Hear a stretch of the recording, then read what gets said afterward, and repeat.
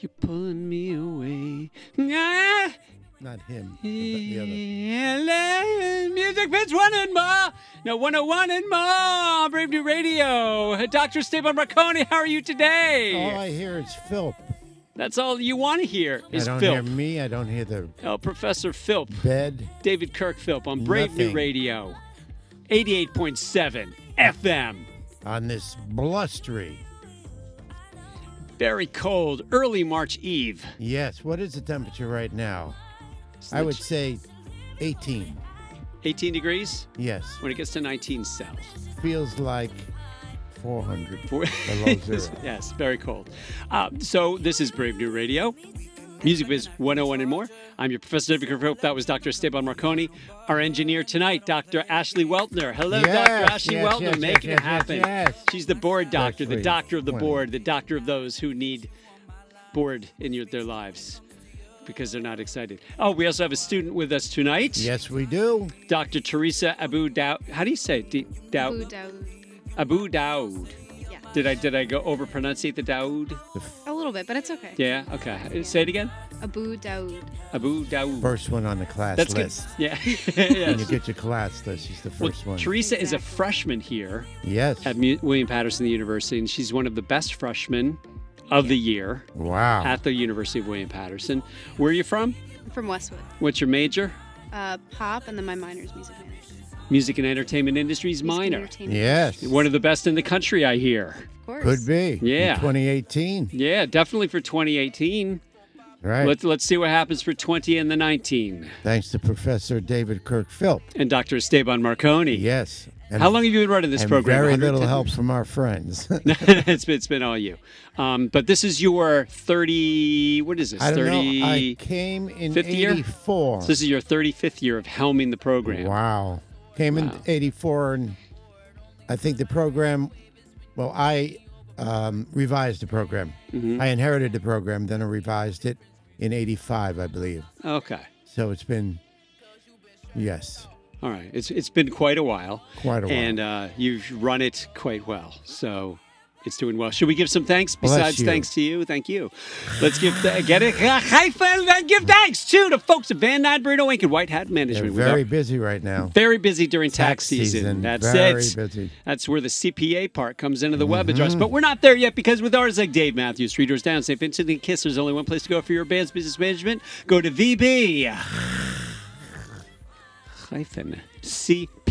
VB-CPA.com when you're ready. All right. Yeah. Yeah. All right. And we want to give thanks to Christine Oi. Vey, a wealth manager and the president of Oi. Vey Wealth Management. Christine has helped many professionals at William Patterson to manage their investments and plan out for their retirement. If you're looking for some guidance on how to plan out for your retirement, or if you have questions on anything from investments and portfolio management to insurance and retirement planning, give Christine a call at, repeat after me, Teresa, Aboud Daoud. I'm a butcher tonight. I'm not a radio jock. I'm a butcher. Give me the cleaver for the meat because I'm a butcher. Yes. Repeat after me. 732 732 455 455 1500 1500 10. 10. You don't have to read it when I'm saying repeat after me. I'm just making sure I don't mess up. How would you mess up? If you're listening don't to me, know. you won't mess up. I don't know. Trust me, for heaven's sakes. Then you can email her, Christine at Oi. veywealth.com for advisement. Please leave the last oi off for savings. That's all we'd ever ask of you. Managing Your Band 6th edition is out. Yes, and where can you get it? Certainly not where you used to be able to get it, but you can still get it if you'd like at Amazon, at Barnes & Noble. And blank. Those are the two best places to get it. That's There is right. a third place. You can get it on Kindle, which is through, what is that, a Barnes & Noble thing, or is that an Yes. Amazon? Okay, very good. No, it's an Amazon It thing. is Amazon. Okay. Yes. We already talked about how awesome we are. And we're talking about this is the 5th year of the show. This is episode number 10,488. I don't know how many we've done. Yes. We've done a bunch of episodes. And it would be great if our guest called in, but I don't think she's going to call in because I don't think Marcie Allen of Mac Presents cares enough to call in tonight. She's in, isn't she? Marcie. Hello. Boy, she Marcie did Allen of call Mac in. Presents. Great. All right, Marcie All Allen, right. you did call him just as we were going to diss you and shade you and do all those Play reruns. words. There you Right? are. Thank you so much. And I'm even in the back of a taxi cab, and I'm calling in. Are Wow. you really? God. That's I really am. that's pretty cool. It's very 20th century because you could be in an Uber or a Lyft. That's right. Now, we must apologize for moving you from It is okay. 3 weeks ago, was it? It was 2 weeks ago. It snowed. The station was closed down. The university was closed. And we weren't Yes. allowed Yes, to come in. Right. but it was nice of you to move and be flexible and then be here with us tonight. So we thank Yes. you. Well, Great. I'm very excited. You All don't right. you don't sound like you're in a taxi cab. You sound like you're right next door. Well, good. Yeah. I like Yeah. that. Yeah. 5G. Probably. So, Dr. Esteban Marconi, Marcie, Dr. Steve Marconi, he is the man. He's been running our program for 35 years. Wow. Long time, but which is funny because he's only 40 years old. That's right. So he started very young. He's a prodigy, and he loved Prodigy. And we should bring up Prodigy. Their lead singer, Keith, I don't remember his last name, passed away Yes. the other day. I saw that yesterday. That's right. Did you hear that, Marcie? Yes, and I was so sad because I saw him perform at RFK Stadium Wow. HFS Festival when I worked at Cellar Door Concerts Live Nation back in the mid-'90s. Ah. So Wow. I was side stage. I will never forget it. One of the most action-packed shows I've ever seen. Great. So yes, I was very upset when I heard that news. Yeah. Yeah. I was reading a post on Instagram. Our friend Ben Weinman, who was in Dillinger Escape Plan, and he's Kimber's manager now. And I think he was on the road with them a year or so ago in Europe. And he was posting about, we had him on the air right about a year or so ago after lead singer of Soundgarden, Chris Cornell, right after Chris Cornell had Yep. committed suicide.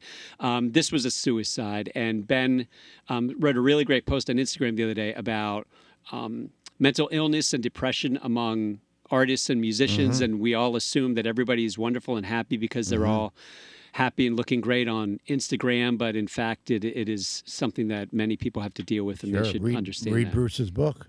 Yeah, Springsteen's Born to Sure. Run. He went through it too, goes through it. Yeah. Well, I'm really glad that it's now top of conversation with people because hopefully now people won't try to keep it a secret and they will speak out if they need help and get what they need. Right. Yeah, really and should. more we can emphasize that it's a disease, not some sort of Absolutely.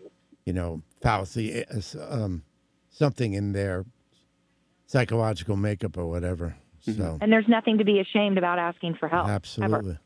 So Marcie, why don't you, since we've been talking here, why don't you tell the listening audience what you do? Well, thank you. I've been in the industry now. This is my 25th year, which is crazy. I started off working in Washington, D.C., like I just said, as an intern at Cellar Door Concerts Live Nation, and then became director of marketing, and then went on and had quite a path to where I am now, and 10 years ago moved up to New York City. Started this agency, Mac Presents, 15 years ago. It's a music experiential agency, and we work on behalf of brands to develop 360-degree programs for them in the music space. So whether it's the Rolling Stones or Khalid or Billy Joel and brands like Citibank and AT&T and Uber, we work with them to make sure their goals are met and just absolutely love doing it. We have a team of 10 people in Flatiron here in New York. We're 90% women, and we're just kind of cranking right along. Great. And I'm happy to wake up every day. Great. Great. So I was on Epic Records in the early 70s with a band called Jam Factory that didn't make it, of course. But in those days, and I was an opening act from everyone from the Grateful Dead to late Jimi Hendrix and so on. And there was, I guess it was the hippies and it was the counterculture, but no one wanted to be branded. No one wanted to have a ton of merch. It was all that was either jumping the shark or selling out. I recall, I guess, and people talk about Frampton Live as probably the first real merch and branding that went on. But I sort of remember, I think Jovan with the Rolling Stones in the early 80s? That was the first brand partnership. You are Yeah, that's absolutely what- right. So, so tell us a little bit about that. Not that you did it, but I mean, did No, that I did that didn't. set that? I mean, if the Rolling Stones did it, then I guess you got the seal of approval that now it was hip and you could do this. Well, I just think that artists are always looking for additional revenue streams. They didn't want to solely rely on merchandise or ticket sales or, back then album sales. Now the two biggest revenue streams for artists are streaming and touring. And, when I started this agency 15 years ago, brand partnerships, according to IEG sponsorship report, was $550 million. This year, it'll surpass $1.65 billion. Yeah. There's not a lot in the music industry that's tripled in value over the past 15 years, obviously minus streaming, but that's, a bit of an anomaly. Right. So I think that artists realize that they can do partnerships that are authentic with brands and creative, and it's not just slap a logo here or hold this product and say that you use it so your fans and new potential consumers, will purchase the product. Looking historically too, it was it amazed me that I think it was Paul McCartney did Ameritrade or somebody did that. And why I bring that up is because now we're talking about conservative side, not it's not Pepsi, it's not beer, but we're going all the way over to the financial area and getting branding and obviously sponsorship from that. No, absolutely. And I don't believe it was a marriage.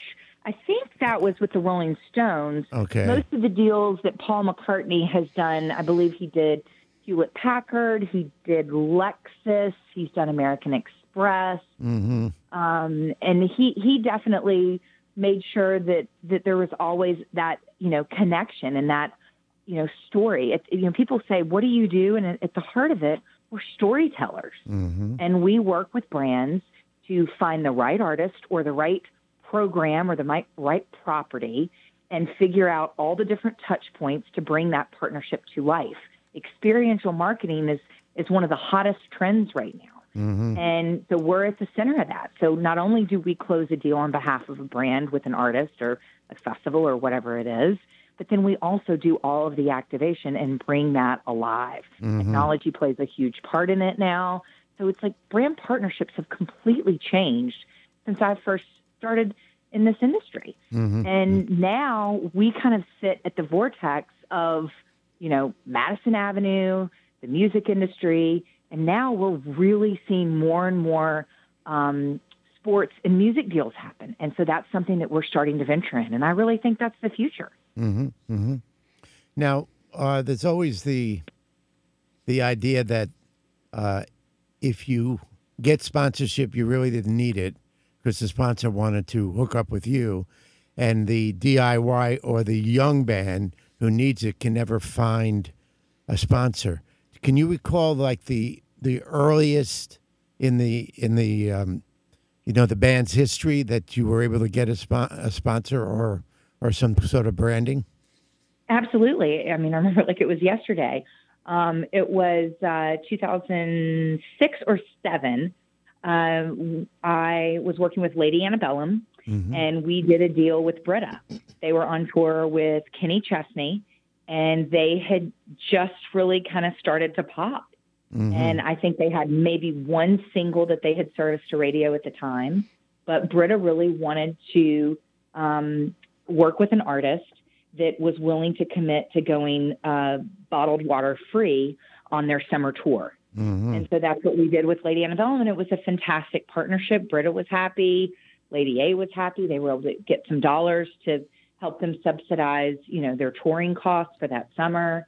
And, I think there's sometimes a misconception that we only work with artists, that are established, whether it's Billy Joel or Khalid. But I mean, we started working with Khalid, right when American Teen dropped. So that was spring of 2017.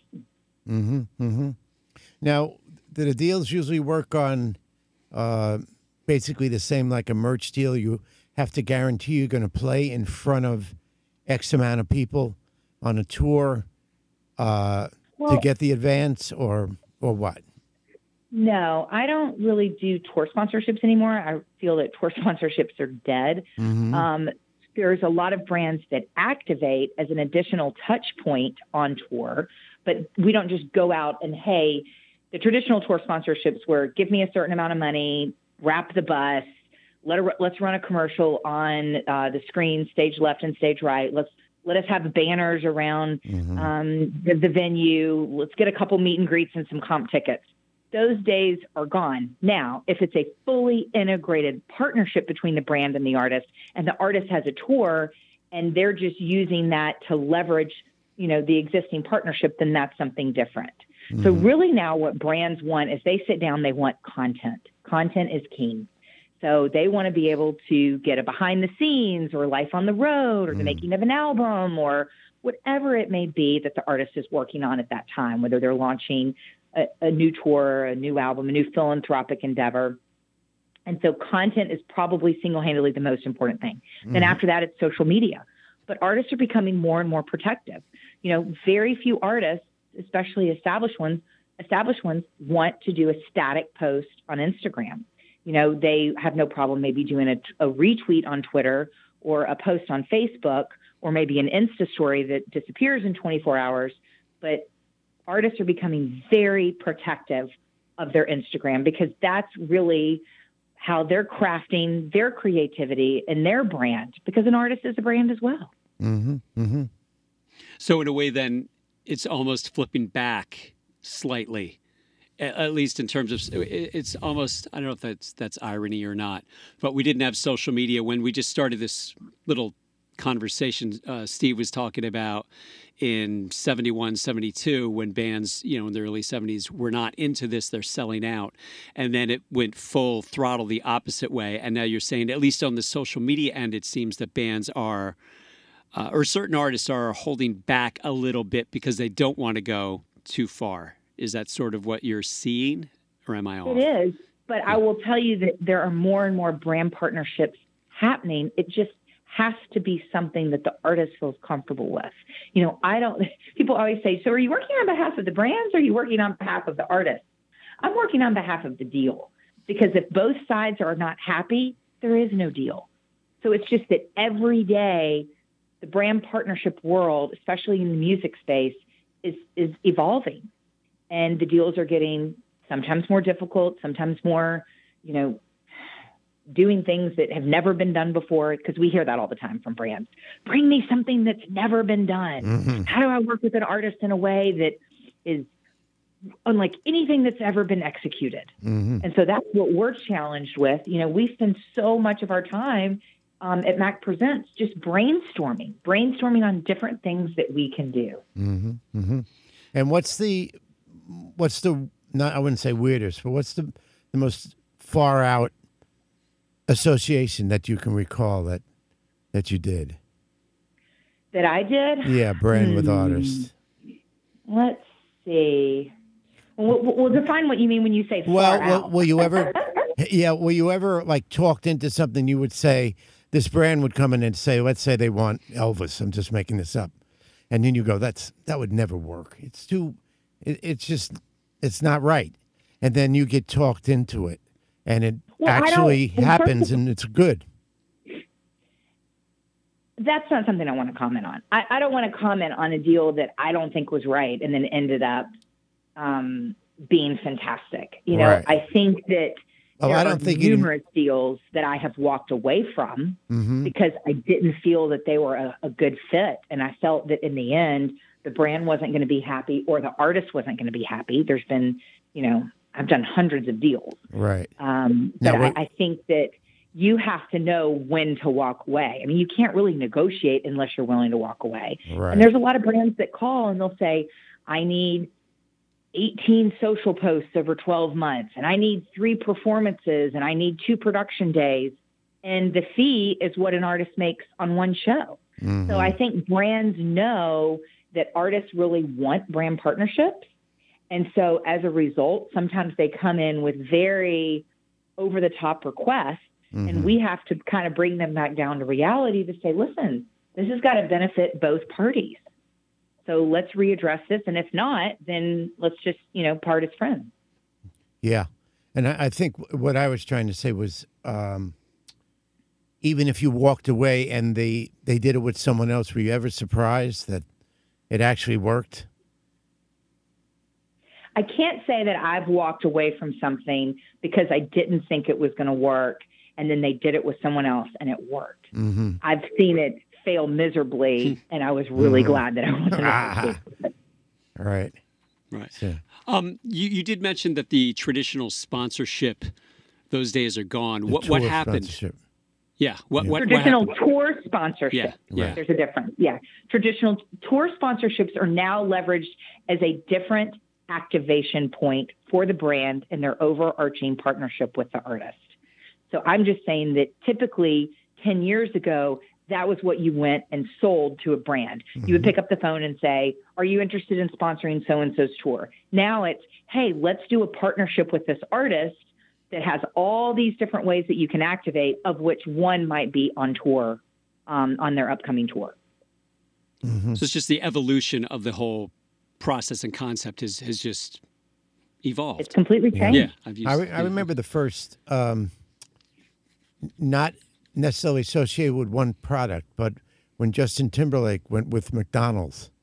Yeah. And he went with McDonald's, not the whatever, Whopper. No, that's the wrong one. Not the Big Mac or whatever, right. You know what I mean? And he would appear with different products, actually, on the TV ads. And I thought that was great. And now, he picked McDonald's on McDonald's, picked him, whatever, but he was associating himself with the total brand rather than just one product, whether it be a lipstick or Pepsi, Diet Pepsi or something like that. Well, and I love what Justin's done over the years. He's very selective. I respect him as an artist. I respect him as a marketer. I mean, he's done deals with Anheuser-Busch. He's done deals with American Express. Mm-hmm. He's done deals with Verizon. He's done a lot of deals, but they've all been organic and authentic.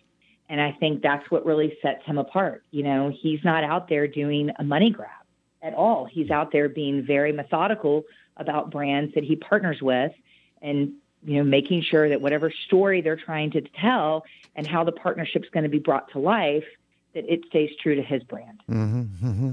Interesting. Now, the days, I guess, of Coke, the cola wars are over between... No, I don't think that at all. I mean, I think that, I don't know if I would call it a war. Well, I'm talking about those days when it was Christina Aguilera versus, what's her name? Britney Spears. Britney, yeah. And then Ray Charles doing Uh-huh, and Whitney Houston doing Coke. And I used to go to the class and I'd say, okay, Coke or Pepsi? And I would say, Uh-huh.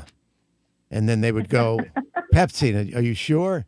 And then everybody would, have to think. And I said, see, are they really working?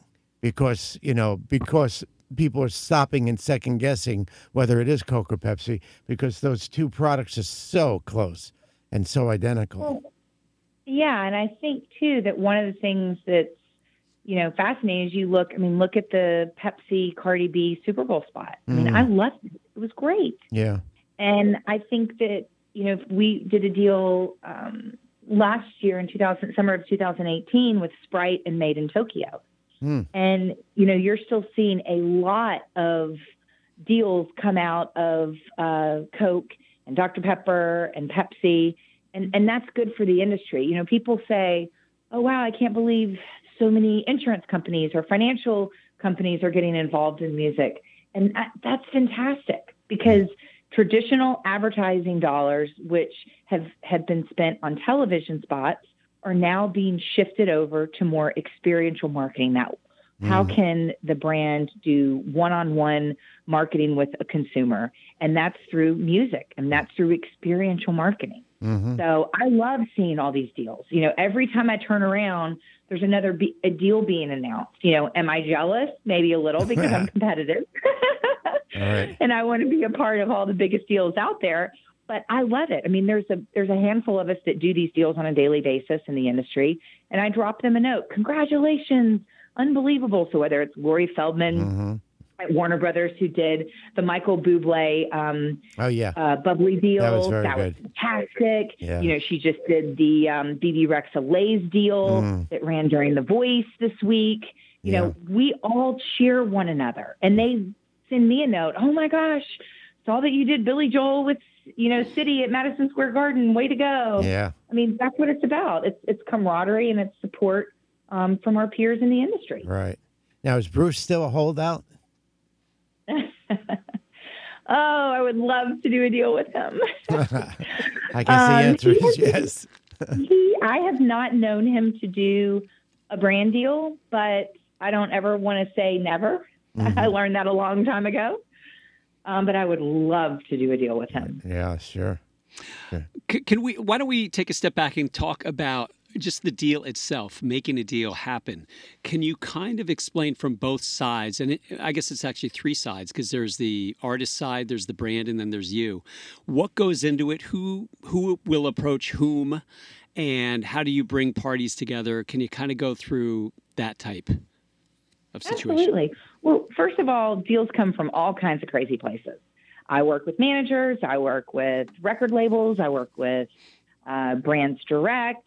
And usually what happens is either a brand will come to me with a brief and they'll say, we're launching this new product, or we have a new campaign coming out. We're going after soccer moms or Gen Z or millennials, and we need going after LGBTQ community, or we're going after diverse music fans. You know, they come to me with a brief. That's what we start with. Then from there, my team and I sit down and we brainstorm on what do we think is the best opportunity that we can pitch them. Because again, it's not just an individual artist. Sometimes it's a music festival. Sometimes it's a property. Like we work with the ACM Awards. You know, sometimes it's an award show. Sometimes it's a venue. We work with King Theater in Brooklyn.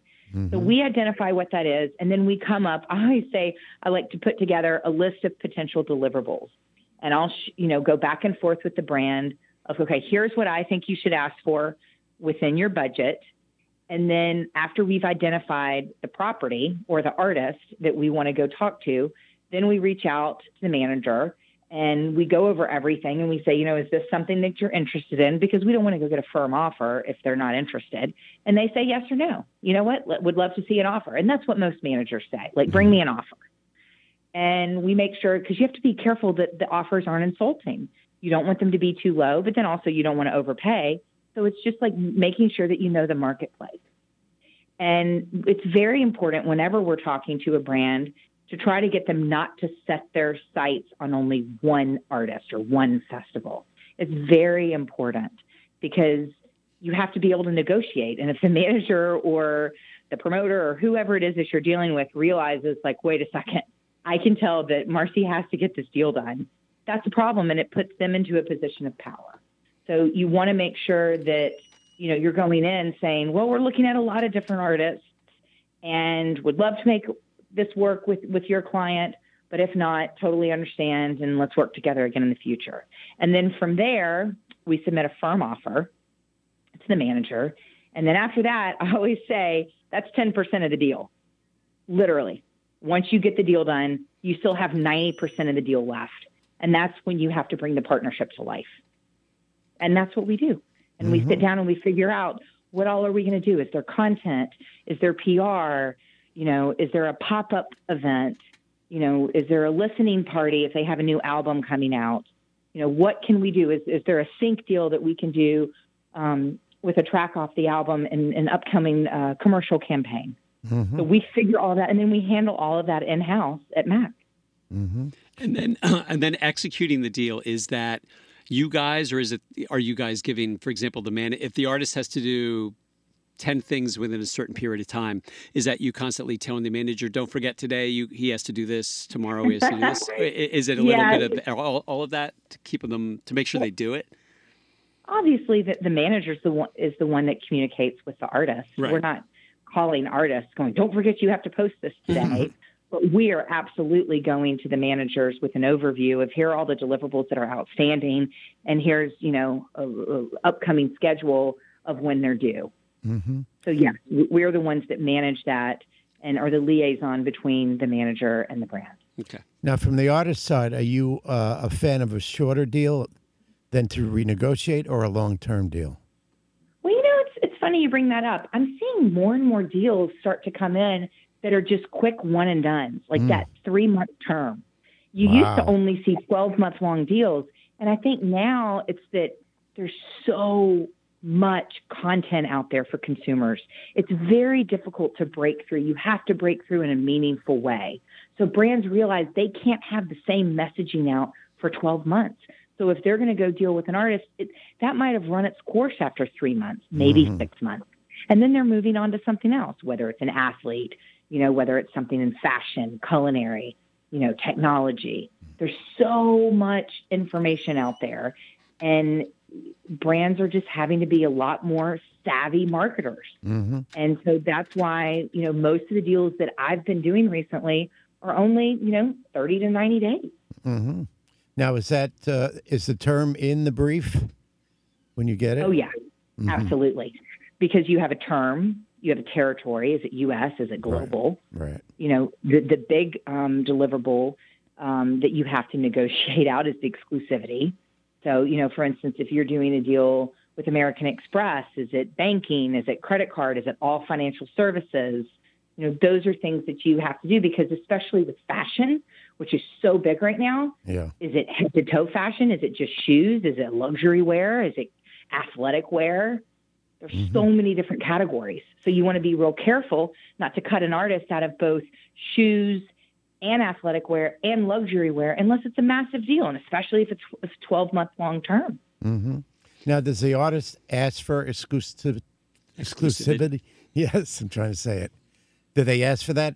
When a brand... No, the artist wants everything to remain neutral. They want to be able to work with as many brands as possible. I guess. But the brands don't want to create any sort of consumer confusion.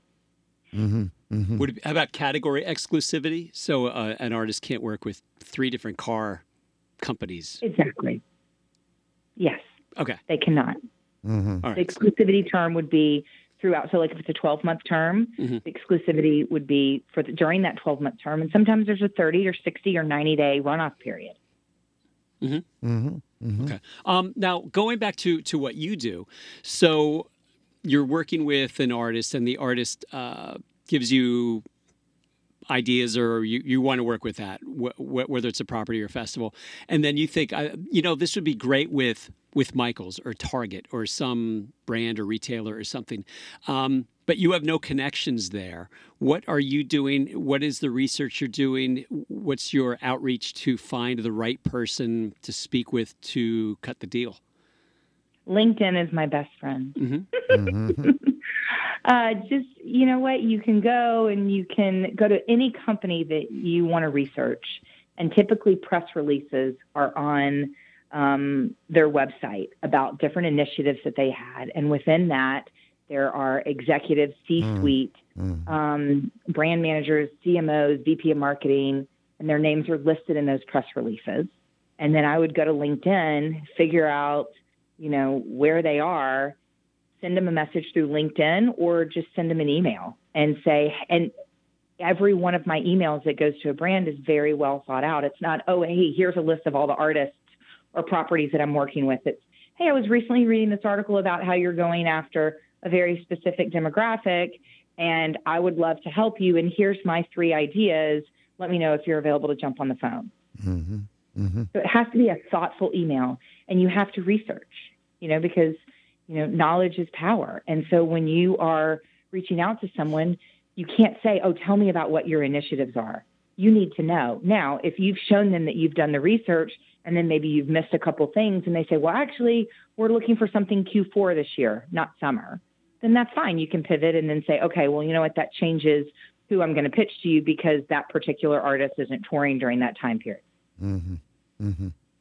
Okay. And then there are brands like Citi, for example, who you've done a lot of work with. Are you just constantly speaking with the decision makers there and always learning what they're doing and just keeping up with them and keeping up that relationship so that when opportunities arise on both ends, you are available and can come up with something? Well, it's really about, I mean, I love working with City, but it's really about all the brands that we work with. And it's funny because I tell people all the time, we do so much cold calling. You know, if there's a brand that we think is a great fit with an artist or with a property or an award show that we're working with, we will just cold call. And so it's not necessarily about upkeeping and managing all the existing brand clients. They know about us. We've worked with them. We've done, gosh, I don't even know, 50 programs with City over the past 7 years. I love working with them. And if I think that there's something that's a fit, I bring it to them. But I'm also cold calling because it's such an exciting time right now in the branding space, in the music industry, because so many brands that have never stuck their toe in the music space now want to, because they understand the power of music.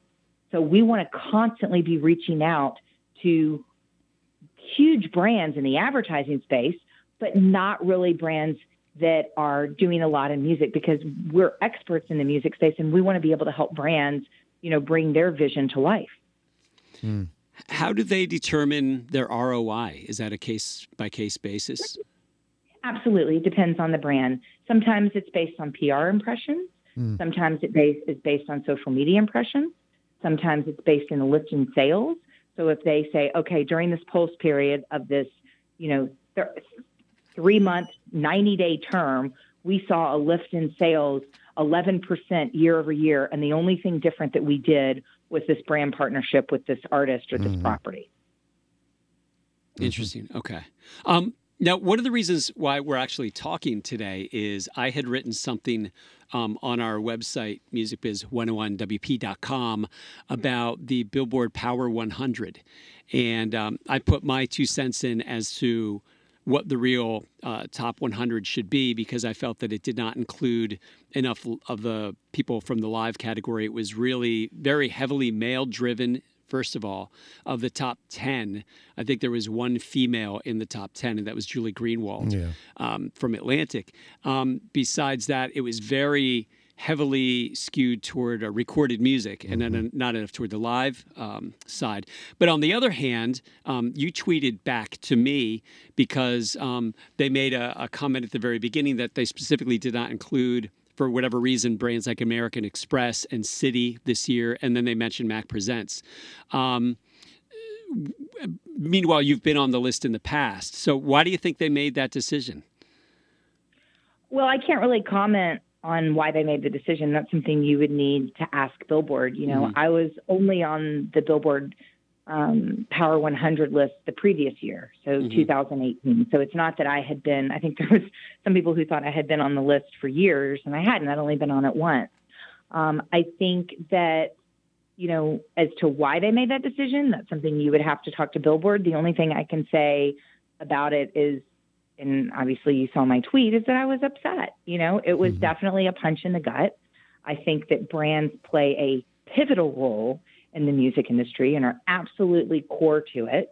And it's one of the first thoughts that a manager or a record label or a business manager or an attorney has when they're sitting down to plot a campaign launch for an artist. Again, whether it's a tour or an album or whatever it may be. And it's what brands can we partner with and how can 1 + 1 = 100? Sure. And, you know, so that's why I was upset. And then I wasn't going to say anything. And then I just kept receiving emails from people. And really it was, I guess I would say, the straw that broke the camel's back. You know, I've been an adjunct professor at NYU Steinhardt since 2013.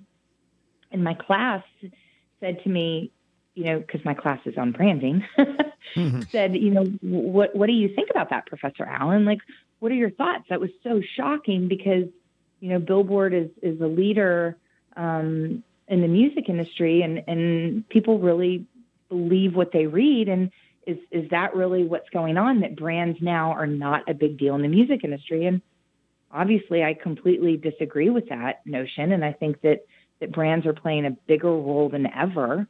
Obviously, the most important piece of this puzzle is the artist. So we're not taking away from anything like that. But it was just pretty much a punch in the gut.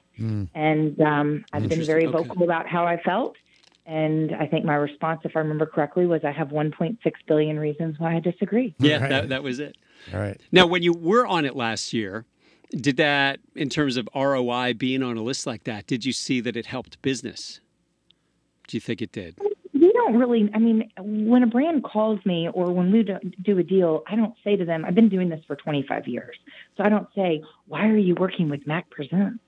You know, it's about having all the research and knowledge when you get on the phone with that brand or with that artist manager and saying, this is why it's a good fit. I mean, you know, I have calls coming in weekly from managers saying, can we please work together? Because we really need someone that's going to focus on us.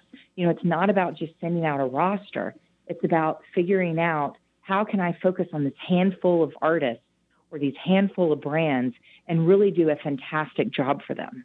So that's what's important to us. And I think that's really what sets us apart, because we're not simply transactional in deals. We don't just cut the deal, issue the paper, and say, good luck over the next 3 to 6 months in this deal. Call me if you ever want to renew. We're in it, knee deep, you know, with our sleeves rolled up on a daily basis in all of these deals. Mm-hmm. Interesting. Okay. By the way, I sense you're not in a taxi anymore. I am back at my apartment. That is so. That is very, very cool. We have Teresa with us, who's a student here in our program, and she has a tweet question that she would like to read to you, if she may. Sure. Jade wants to know, how can DIY artists get endorsements and sponsors to help fund their tours and recording and things like that? I get that question all the time. The best advice that I can give an artist that's first, you know, kind of setting out on their career path is to build your story, whatever that may be. If your story is, if you're a New York artist and you're building your story in New York, figure out how are you going to connect with your fans? How are you going to engage with them on a daily or weekly basis through social media, through content? How are you going to bring value to them? And then go city by city. You know, I'm not a booking agent, so I'm not out there saying this is how you build your fan base, but I'm a storyteller and I work with brands, and absolutely brands want to work with artists that are developing. That's a success story for them. For them to be able to say that they play a role in breaking an artist, that's unbelievable for a brand. Mm-hmm. They want that. And so you just have to figure out what your story is, start to build it, and then reach out to the brands that you feel that you would potentially have synergies with. Or if you read an article that, hey, they're really trying to go after, you know, underground hip hop artists from the East Coast, then you can reach out and say, well, guess what? That's me. I just read this article. Let's set up a conversation. Let's set up and have a conversation, or maybe you can come out to my show that I'm doing, you know, upcoming next week. Mm-hmm. About building that relationship. It's interesting because we had, I think it was a manager on a few weeks ago, and he wasn't using the term story, but he was using something that I never heard. He said, was it the artist has to build their mission statement? Jordan Chalmers from Atlantic was on. Oh, that's who it was, yes. And I thought that was, you know, that was, I just never heard the term mission statement, and you would say that to an artist, and they would probably go, what? You know, but it's basically what you're saying. Build your story, build what you're going to do. Why are you in it? You know, what makes you unique, so on. Exactly. And I say that to my students all the time. Mm-hmm. Yeah, we have another tweet for you from Kale. Oh. It's a healthy tweet. I guess so. What was the most difficult aspect about starting your own agency in the music industry? Oh, my goodness. Because you've done it twice. You started, then you dropped it all, came, and then did it again. So. Yep, Mad Booking I created in 1999, and we owned music festivals in Memphis, Nashville, Atlanta, and Washington, D.C., and then started Mac Presents in 2004. You know, it's interesting. I had this conversation with someone the other day, and they said, how did you do it? And I said, well, here's the deal. When you don't have anything and you're at the bottom, there's nowhere to go but up. Yeah. And I've never been afraid of failing. And so I always knew that if it just all went bad, that I could go get a job somewhere. Mm-hmm. And so therefore I was willing to double down and bet it all on black, as they say, because I have the entrepreneurial spirit. I mean, even since I was in high school and was booking bands and getting hired, social chair for my college, Rhodes College in Memphis, Tennessee, and booked bands in high school at Harpeth Hall School in Nashville. I knew that I wanted to be an entrepreneur. I didn't know doing exactly what, but I knew that I wanted to work for myself. Mm-hmm. And because I wasn't afraid of failing, I've had made some very, very risky moves. Moving up to New York now 9 years ago, in the middle of a snowstorm with my two dogs, I wasn't afraid to fail in the big city.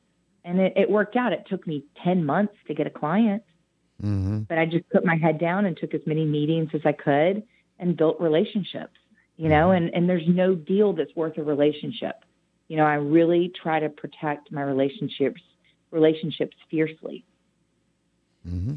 There's another podcast you did that I would tell our listeners to listen to. It was you did with Dan Steinberg on Promoter 101. Yes. Mm-hmm. Yeah. And that's I've actually listened to it just on my own like 3 or 4 times because you say some great stuff in that. And I've purposely tried not to talk about what you talked about there because that can be complimentary listening to this. Mm-hmm. But I would urge listeners go to Promoter 101. Wherever you listen to your podcast and type in Marcie Allen, Marcie with an IE, and you will hear it's about a 15-minute podcast. So you did a great job on that. Yes. Teresa has a question of her own she would like to ask. So I'm not sure if you know this, but this semester for our music management seminar, we're doing women in music. And I guess with that on my mind, I'm just wondering, did you ever have any issues in the industry because you were a woman? Like, did that affect any sort of way you were treated? Did that affect if people took you seriously or not? Did that affect how you were able to start your business? I think absolutely, but I never let it bother me or get me down. I think that people ask, at what moment did you realize you were successful? And the moment that I realized I was successful was the moment that I could choose who I do business with. So if there's someone in the industry that doesn't treat me with respect or treat me as an equal, I choose to not do business with them.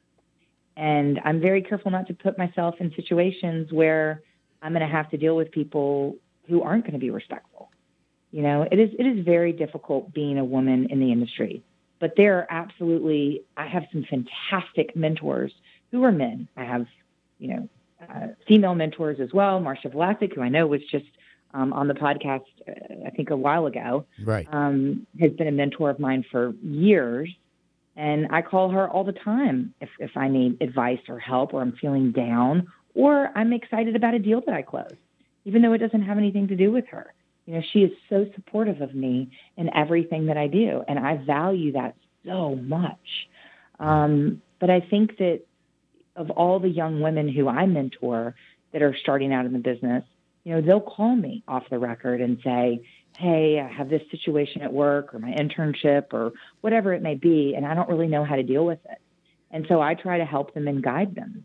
But, the advice that I give to everybody is if you don't like the situation that you're in, at your internship, your job, whatever it may be, you have to leave. You have to get out of it. It's not going to get any better on its own. Mm-hmm. Mm-hmm. All right. Another tweet for you.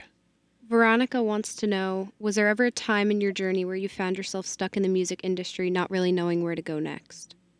Gosh, every day. No, I think that's just being an entrepreneur. Sometimes if you have a lull, I don't care if it's a day or a month in business that, you've closed, you question everything that you're doing. It's just human nature. And that's why I'm saying, when people think, oh gosh, it's just everything you've done. It looks like it's been so easy.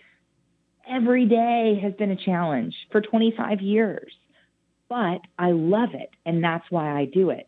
So when I have those moments of doubt, I have people that I lean on. Some are in the music industry and some are not. I have a big group of girlfriends back in Nashville, Tennessee, where I split my time between Nashville and New York. And I've had the same friends since high school. And I will call them and I will just talk to them about something. And they don't even know the players. And then they're like, okay, well, you're overreacting.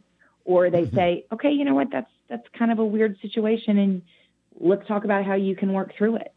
So yes, I absolutely find myself sometimes doubting or questioning a particular path that I'm taking in the industry, but you work through it, and you can't be afraid to pivot. I've pivoted a lot in my career, from being a festival promoter to working on behalf of brands, to working with artists, to building events.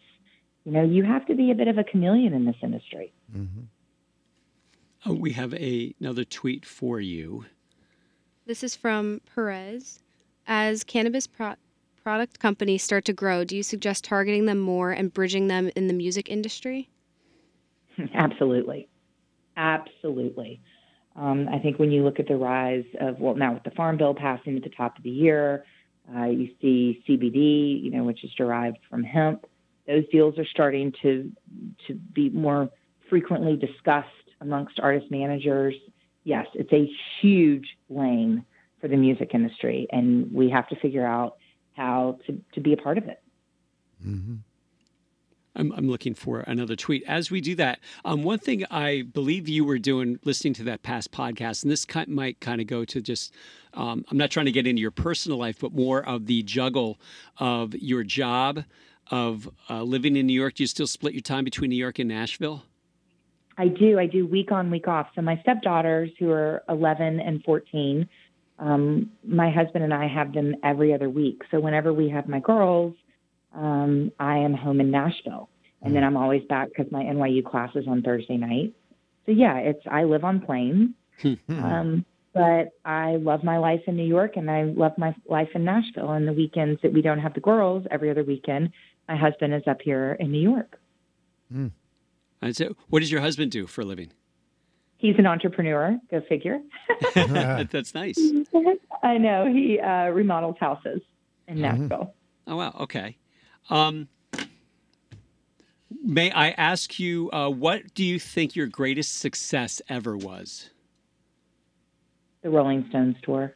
2013 with City. It was highlight of my career, hands down. Mm-hmm. Did you have any opportunity to work with them on this current tour? I did not. No, they went with American Express. Mm-hmm. But no, I just loved working with them. They were a joy, and just loved every minute of it. Now the story goes, of course, that Mick is one of the toughest negotiators. Was the deal skewed towards the Rolling Stones more than maybe other acts that you've done business with? I can't comment on that. I didn't say no figures, nothing. Just I can't. Skewed more I'm just one going to way. say both sides, City and the Rolling Stones, were very happy. Mm-hmm. Well, that's great. It's still the Stones, so yeah. But because I listened again, going back to Promoter 101, I can't remember who they were speaking with, but it was a person who deals with AEG, who's promoting the current tour, and she was talking about talking with the Stones, and specifically, she spoke with Mick quite a bit. He was very much involved in planning and what they were doing. Was he involved when you were working with them? I didn't deal with him. I dealt with Concerts West. Mm-hmm. Mm-hmm. No, with John Meglin. Right. Okay. Right. This is more on the promoter side than. Yeah. Okay. Than the Interesting. artist. Okay. Well, we have to wrap up. Marcie, Yes. Well, Alan, thank you so much. this has been great. This We is so thank you. fun. Yeah. Thank It you. was excellent. Thank you for the invitation. And went right by. Yeah, this was fast. You're a brilliant woman. We appreciate that. And a very good Thank cab you. driver. I appreciate it. Yeah, and you're a great cab driver. And we Yes. hope you parked it well. Right. My side hustle. Yeah, that's right. right. Between that and drive, that's how you get back and forth. You say you live in Plains. It's actually the cab. Right.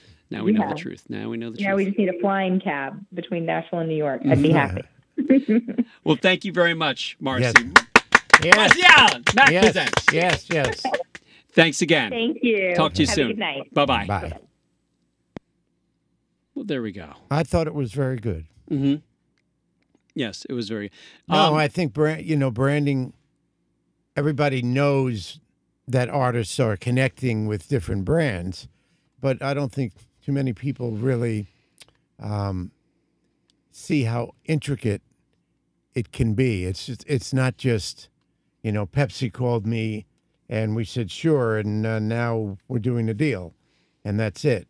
But it's very, very, very involved, and it has to do with timing, has to do with term, the length of the deal, has to do with where they think that artist audience is. It's a very complicated,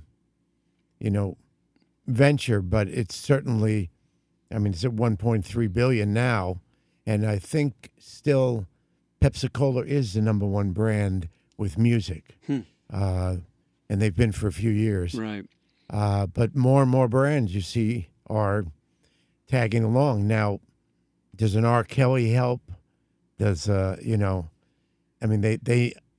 think they're being more conscious with the Me Too movement and the R. Kellys and Harvey Weinstein out there and all that. They're being certainly more careful than in the past.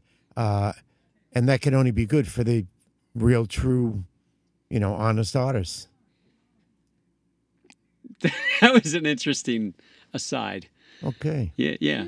I didn't know where you were going with that for a moment. So you're saying R. Kelly is could hurt brands wanting to deal with musicians? I'm saying that the brands are now being more particular because of the Me Too movement and the... You think that's true? You're Yes. guessing? No, I think...